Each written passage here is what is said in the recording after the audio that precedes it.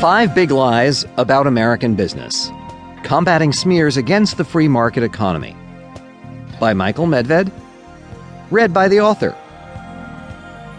Published by Crown Forum, Division of Random House, New York, 2009. Dedication page: for my parents, David Bernard Medved, 1926 to 2009, and Renata Hirsch Medved, 1924 to 2000.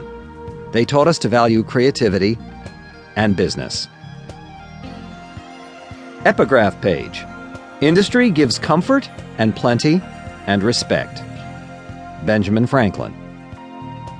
After all, the chief business of the American people is business. They are profoundly concerned with producing, buying, selling, investing, and prospering in the world.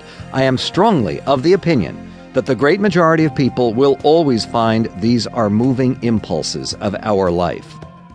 President Calvin Coolidge. Business was originated to produce happiness. Bertie Charles Forbes.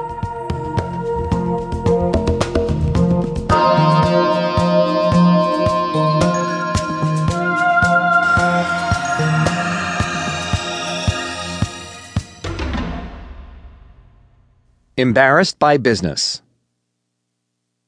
The unacknowledged entrepreneur. When my father died in March 2009, I felt startled by obituaries that identified him as a scientist and entrepreneur. A scientist? Well, of course, but at no point in my life had it occurred to me to describe my dad as an entrepreneur or businessman. When speaking about him, I always proudly announced his profession as physicist or physics professor or NASA researcher or even as scientist-astronaut. He qualified for the Apollo program in the late 1960s but never received his final mission assignment with NASA because of some minor problems with his teeth and gums. At one point during my senior year at Yale, I jokingly introduced my father to my friends as a member of the military-industrial complex, a designation my dad always remembered and savored.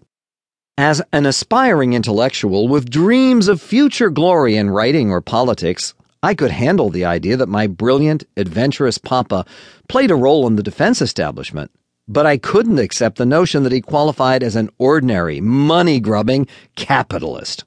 Stressing his government or academic work provided a much better way to impress my pals, or the women I pursued, or even complete strangers, but I've come to realize that this emphasis seriously distorted the focus of his work life.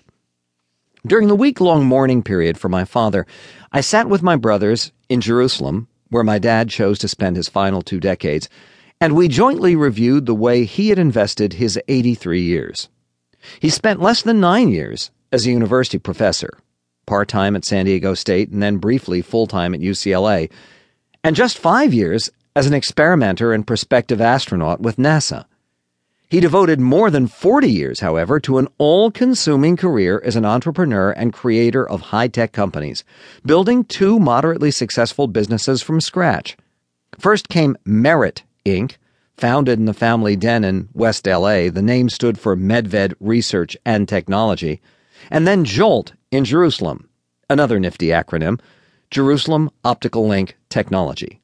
He toiled lovingly, tirelessly, and joyously on both ventures, providing jobs for scores of bright, eager, mostly younger associates, including my brother Jonathan, before selling each enterprise to much larger, more established firms. Even after he gave up ownership and day-to-day command of Jolt, he retained a position as the firm's chief scientist and continued to busy himself with every aspect of the corporation's scientific and commercial affairs.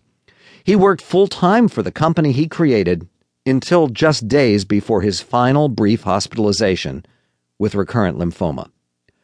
On the long flight back from Israel, while sorting through a large file of old family letters and clippings from my dad's apartment, I suddenly confronted another uncomfortable realization. It wasn't just my father who had invested most of his energy and ambition in the world of business. By any honest accounting, I'd always earned my own living in some form of corporate, for-profit enterprise as well, either the book business, the radio TV business,